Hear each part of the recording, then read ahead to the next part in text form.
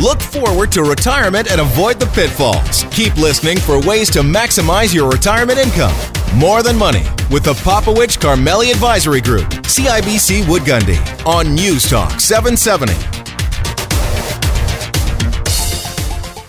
Lifestyle matters. It's more than money. On behalf of Rob, Gary, myself, Dave Popowich, thanks for joining us for another edition of More Than Money on 770 CHQR. We've got a pretty good lineup today. Mm-hmm. We're going to talk a little bit about, we're going to talk about happiness. So there's so much in the headlines right now that is so negative, right? But, Canada ranks pretty highly amongst the 150 countries that have been studied with respect to happiness. See where we fit, see where we rank, right? And where Good reminder. Yeah, that's right. And where the happiest countries, the happiest people are. We're going to talk a little bit about the budget, of course, which just broke, give you some highlights, key highlights out of that budget and some key takeaways. And then we also want to talk a little bit about, what's happening in the markets. Mm-hmm. Right. And with volatility comes both concern, but also opportunity. Mm-hmm. Right. So what can we expect? We've been through a volatile quarter to start the year, but what can we expect going forward? What should we keep our eyes peeled for? As investors, we're going to talk to Miles Eiblock a little bit about that. When we were off air thinking about this first talk, we often talk about the markets themselves and the choppiness and the uncertainty around inflation and rising interest rates, Rob, are clearly on people's minds.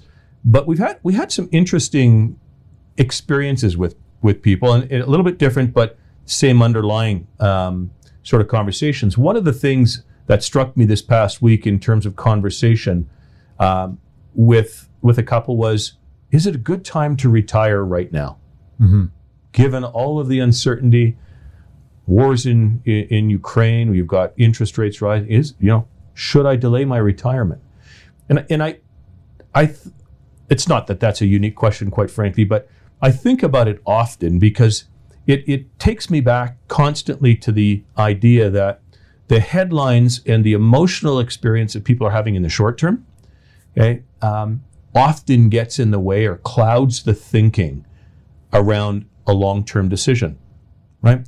So, you and I were talking about, this isn't the first crisis that we've had.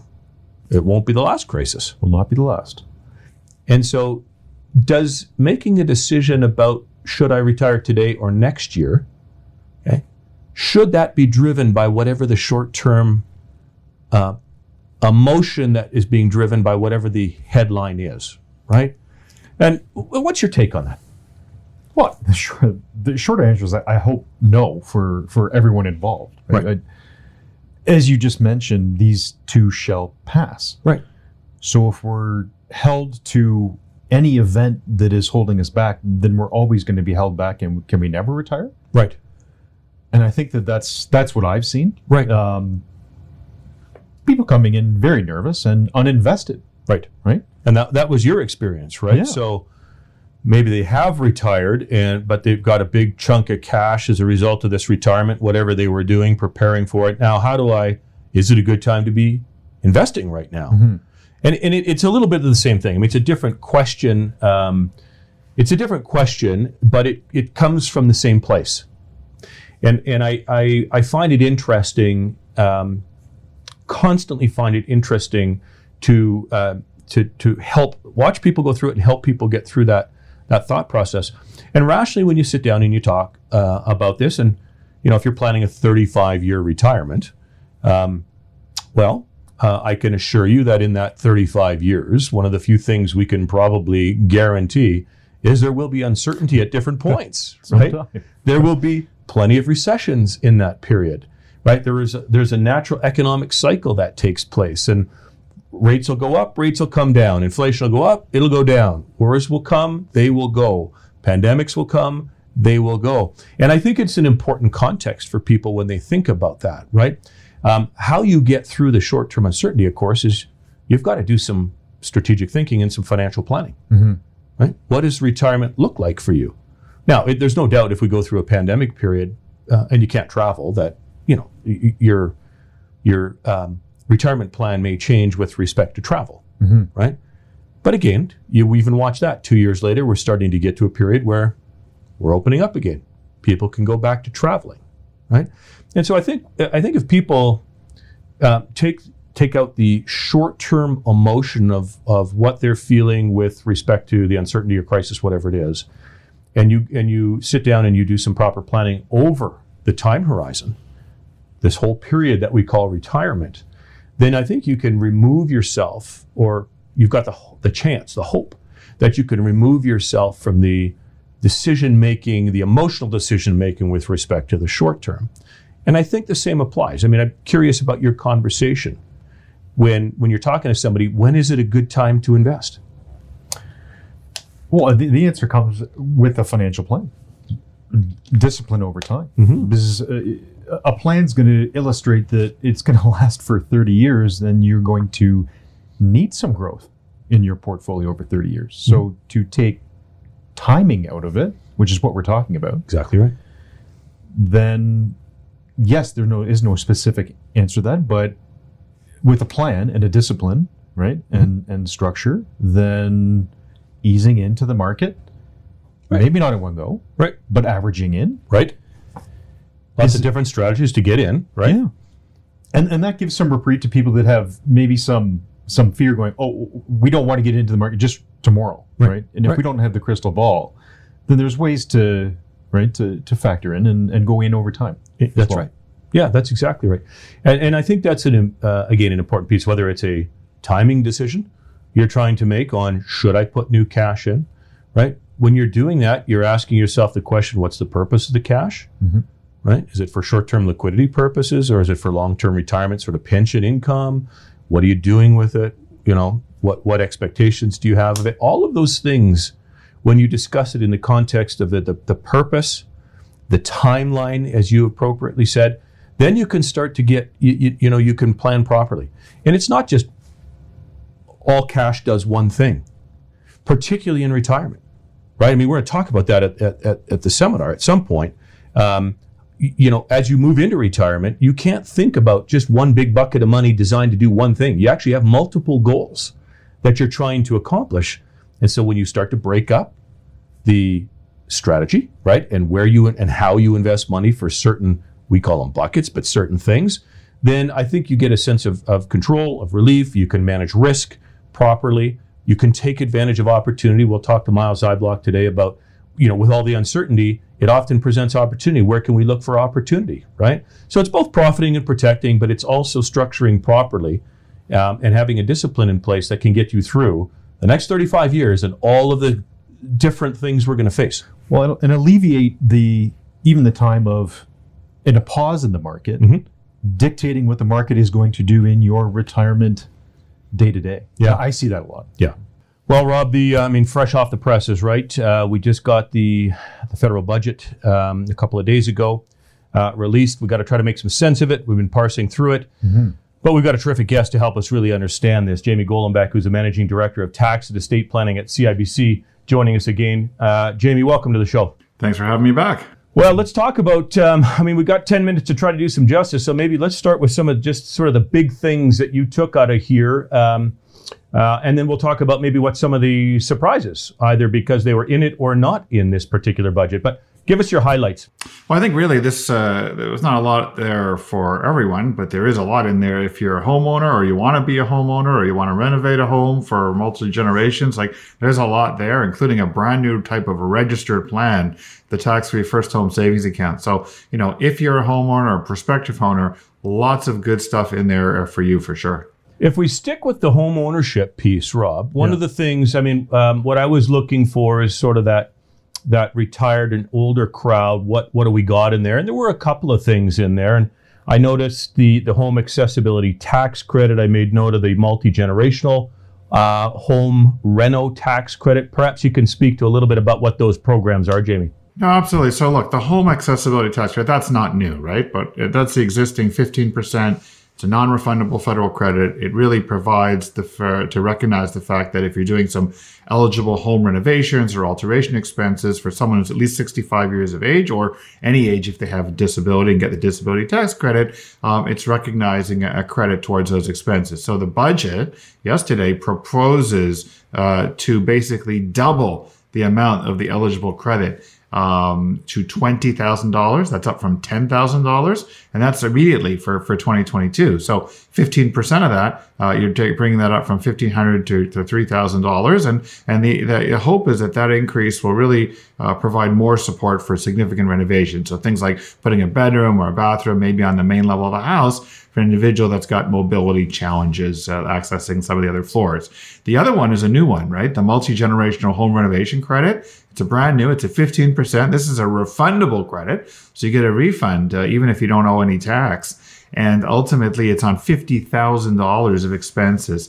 And again, this is for a qualifying renovation that creates a secondary dwelling. And that really is to permit an eligible person, which is a senior, someone who's over 65, or again, someone with a disability credit of any age, to live with a relative. And a relative could be, parents, grandparents, children, grandchildren over the age of 18, a sibling and uncles, aunts, nieces, and nephews.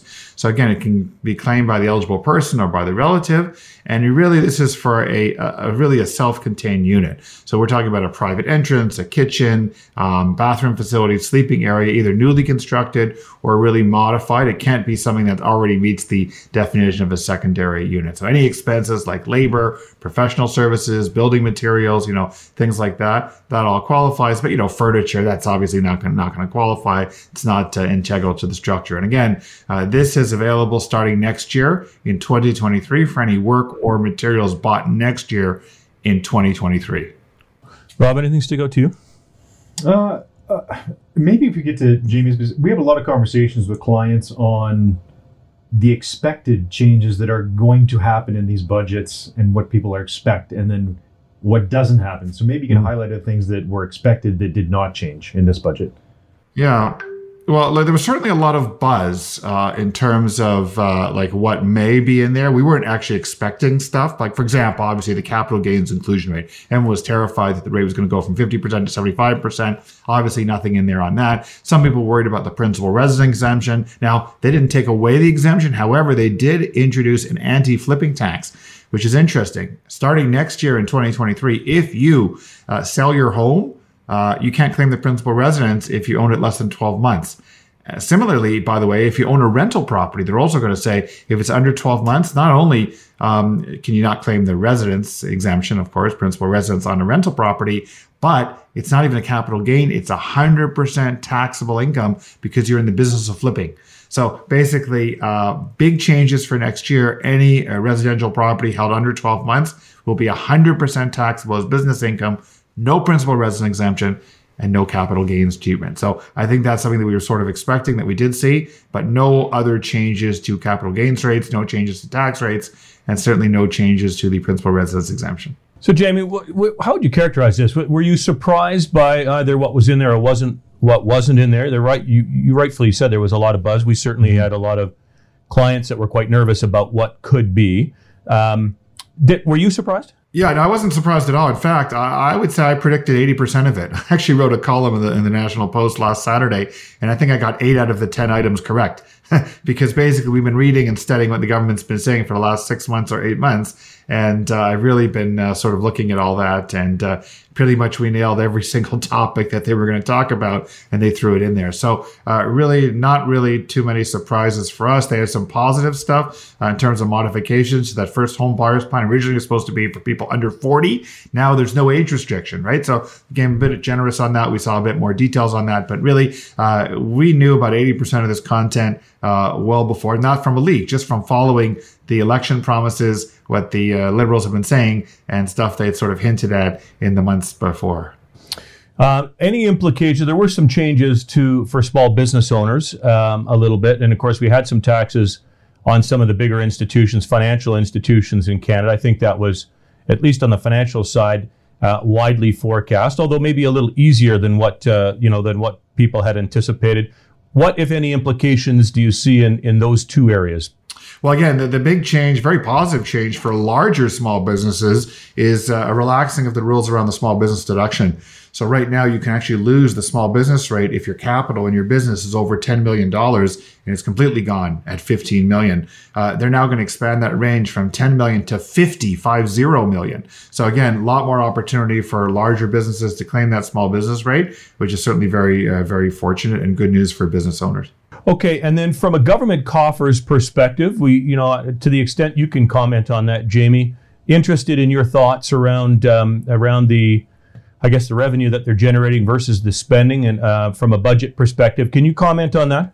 Yeah, again, look, we're always looking for people to be, fiscally prudent and responsible. Philosophically, shouldn't really spend more than you take in. So spending is always an issue, absolutely. And again, we're going to be looking towards the government in future years to reduce the deficit and try to reduce the debt. Interest rates are still relatively low, but we could see that rate hike coming this week, 50 basis points. And that's going to start costing more and more money in terms of financing, right, in terms of the government debt. So right now, spending, is coming down, but we'd like to see more responsibility, more conservatism on that. And then maybe just one last comment before we let you go. Given that, Rob, a lot of the concern that we had from clients on maybe an additional federal income tax bracket being added, this concern around the inclusion rate, maybe just your parting thoughts on where you think that is in the agenda for coming tax. Do we set it aside? Is it still being reviewed? What's your thought on it? Yeah, well, look, they obviously have some concerns. There was a mention in this budget about a new alternative minimum tax. They did find that some very high income people, the top 0.5%, makes income over $400,000 a year, were in many cases, or at least a third of the cases, paying only less than a 15% rate of tax. And that's through things like capital gains preferences and Canadian dividend income. So we know it's a focus. It's something they're looking at. And they said more details to follow in the fall economic statement. Okay, well, we'll keep our eyes peeled for that. Jamie, thank you very much for breaking down the document and sort of the key areas. We appreciate it. We look forward to having you back on in the not too distant future. My pleasure. Thanks, guys. Rob, markets were again volatile this week. Fed minutes, members of the U.S. Fed making speeches. Marcus again worried about the glide path, how aggressive central banks may have to get in to start taming inflation. And so let's try to figure out what's going on. How did we finish up this past quarter, and what can we expect over the course of this year? Yeah, you got it, Dave. I mean, it's not just that, right? It's not just rising interest rates. It's geopolitical risk, issues that we're seeing across the ocean still, and when are those going to abate? So, Miles, maybe you can give us some indication on where do you see the markets headed? Well, a lot. Hey, gentlemen, thanks for having me on, by the way. And it's been a pretty rocky start to the year, no question, in terms of financial markets. And you guys hit the nail on the head. It was, there's geopolitics, war. There's worries about inflation globally, and there's worries about central bank tightening. And I think all those have added up to give us a rocky start to the year. But look, I mean, what is the global equity market is sort of down maybe 5% at this point. So it's been rocky, but it's not terrible. And in fact, you look at the Canadian equity market, and I think year to date we might be slightly up 4 or 5%. I mean, not slightly. That's pretty good. So where do I see the markets going? I suspect it's really a function of how we see the global economies evolve. We've seen pretty good growth rates in the global economies, whether it's the U.S. or Europe or around the world. And, as long as we still have that positive trajectory on economic activity, I think that the markets will do okay. Now, that doesn't mean they're going to do great, and I don't think it's going to be easy for investors. I do think there will be bouts of volatility along the way, but barring economic recession, I think that at least on the equity side of the ledger, I think that markets can make some further gains from here. Yeah. So Miles, as the chief investment strategist at Dynamic, you're sort of looking at the big picture and the different asset classes. When I look at sort of the various issues that we're facing right now, they all sort of take me back through central banks one way or another. And so, a lot of the conversation we're having with clients is to try to contextualize, there's a war over here. We've got supply chain issues. You've got commodities going through the roof, and therefore there's inflation and rising interest rates. But maybe you can give some context and help investors understand where we got to keep our eye. Where's the bouncing ball in this whole thing? And what do we really have to be cognizant of as we move through the balance of this year? So I think, again, there is a lot of uncertainty, as you say. But the issue when you're dealing with the future, which is what investing is about, is there's always uncertainty. I mean, it wasn't too long ago that there was a pandemic that hit our shores. No one was prepared for that. That's uncertain.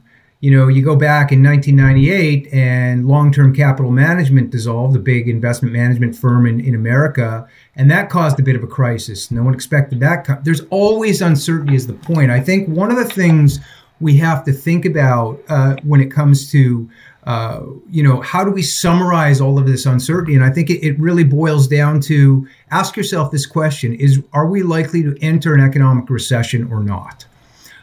All these and the point, my view is no. I don't think, over the next 9 to 12 months, a recession is very likely.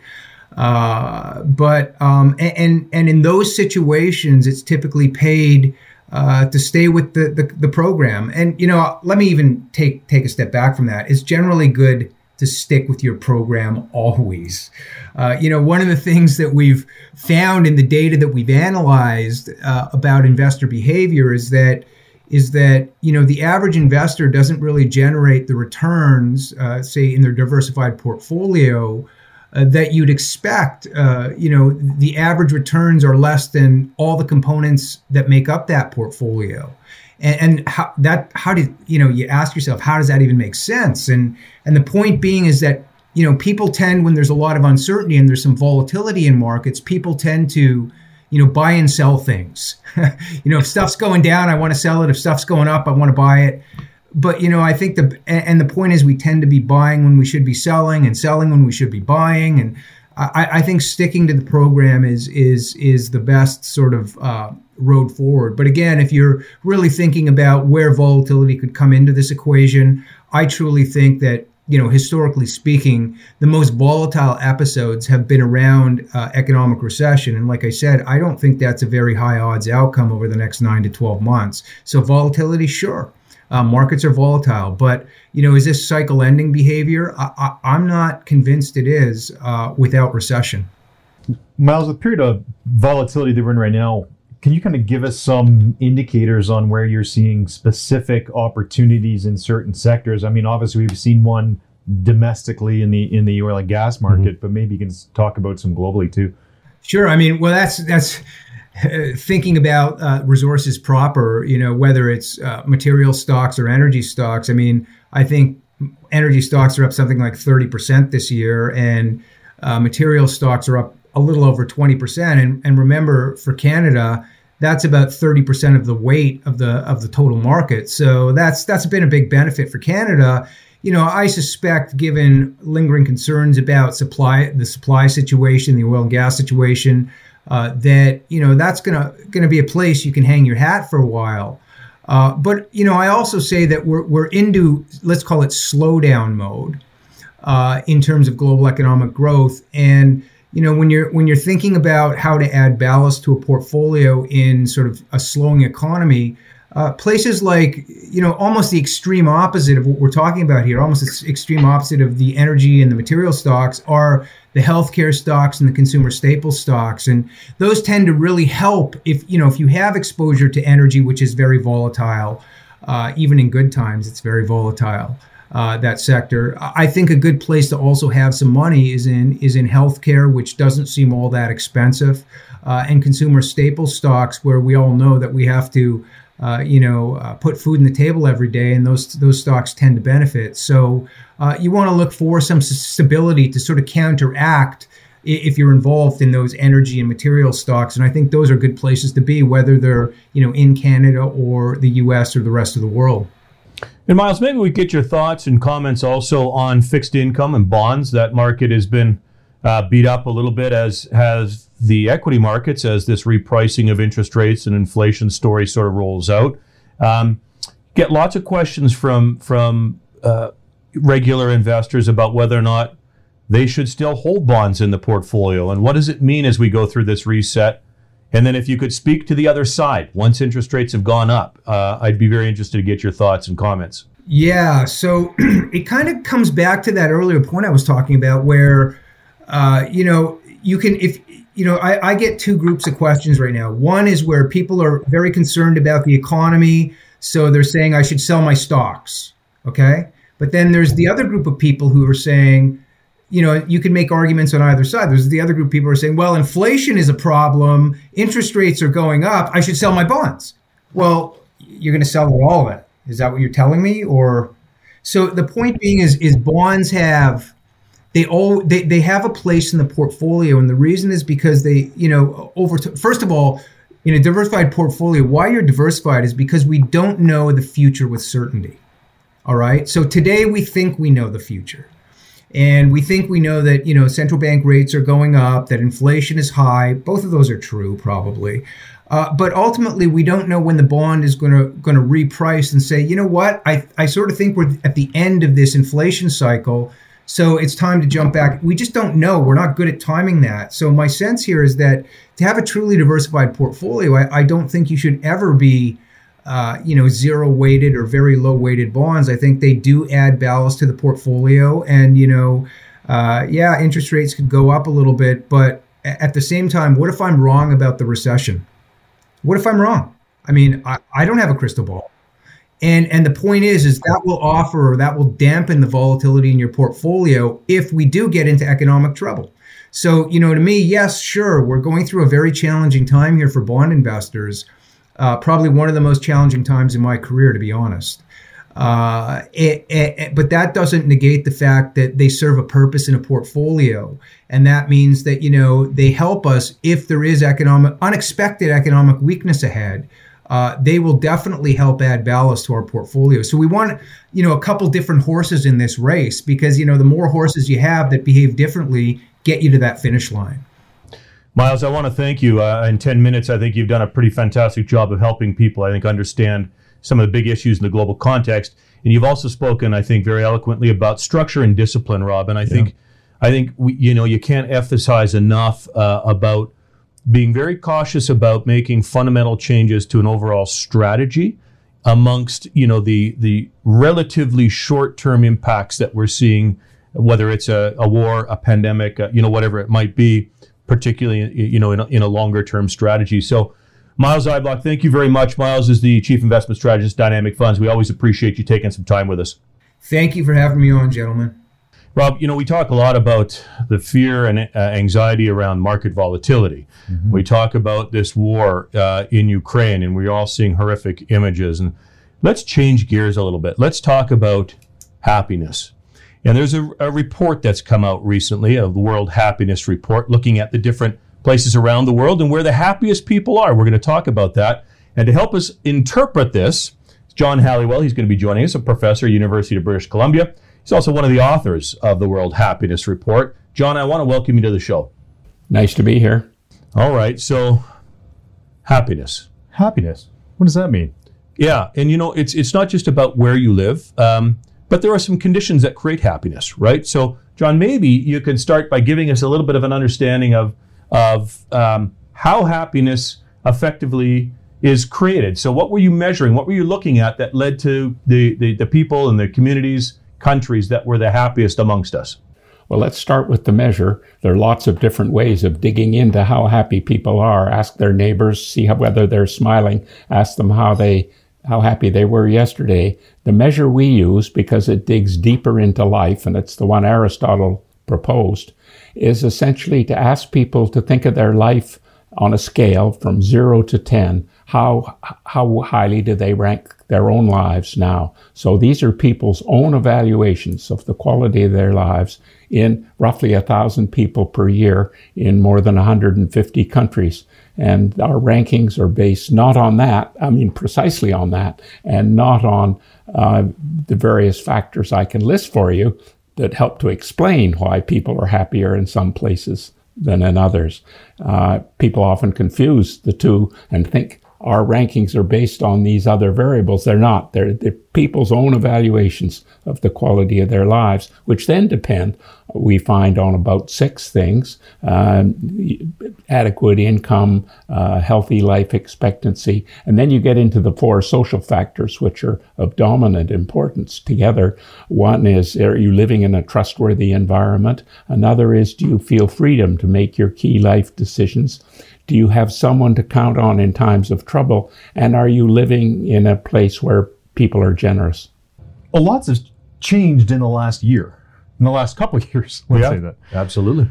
I believe this report was done in last year, June of 2020, correct? No, this report came out about 2 weeks ago. We have had 2 reports, which have been COVID reports. The first one came out in March of 2021, where we had full evidence from 2020, although polling was very difficult, so we weren't sure whether we were getting reasonably good numbers. And then we've had another whole year, so we have 2 full years of COVID data under our belts now. We have nothing, obviously, post the Russian invasion of Ukraine, but we have 2 years of COVID. And we found that, strikingly, people's life evaluations were robust and pretty maintained during that period. And there were quite a few negative emotions: anxiety, fear, worry, sadness, especially in 2020. And then in 2021, there's been quite a feedback of those. On the other side of the equation, and supporting these life evaluations, that there's been a big outpouring of positive acts. Not so much in 2020, when people were hunkered down and more worried and more apprehensive and more fearful and not knowing whether the vaccines would be coming through or not. But in 2021, right over the world, all 10 regions of the world, there have been significant increases in the 3 benevolence measures we use. We call it a pandemic of happiness, a pandemic of generosity, rather, or of kindness.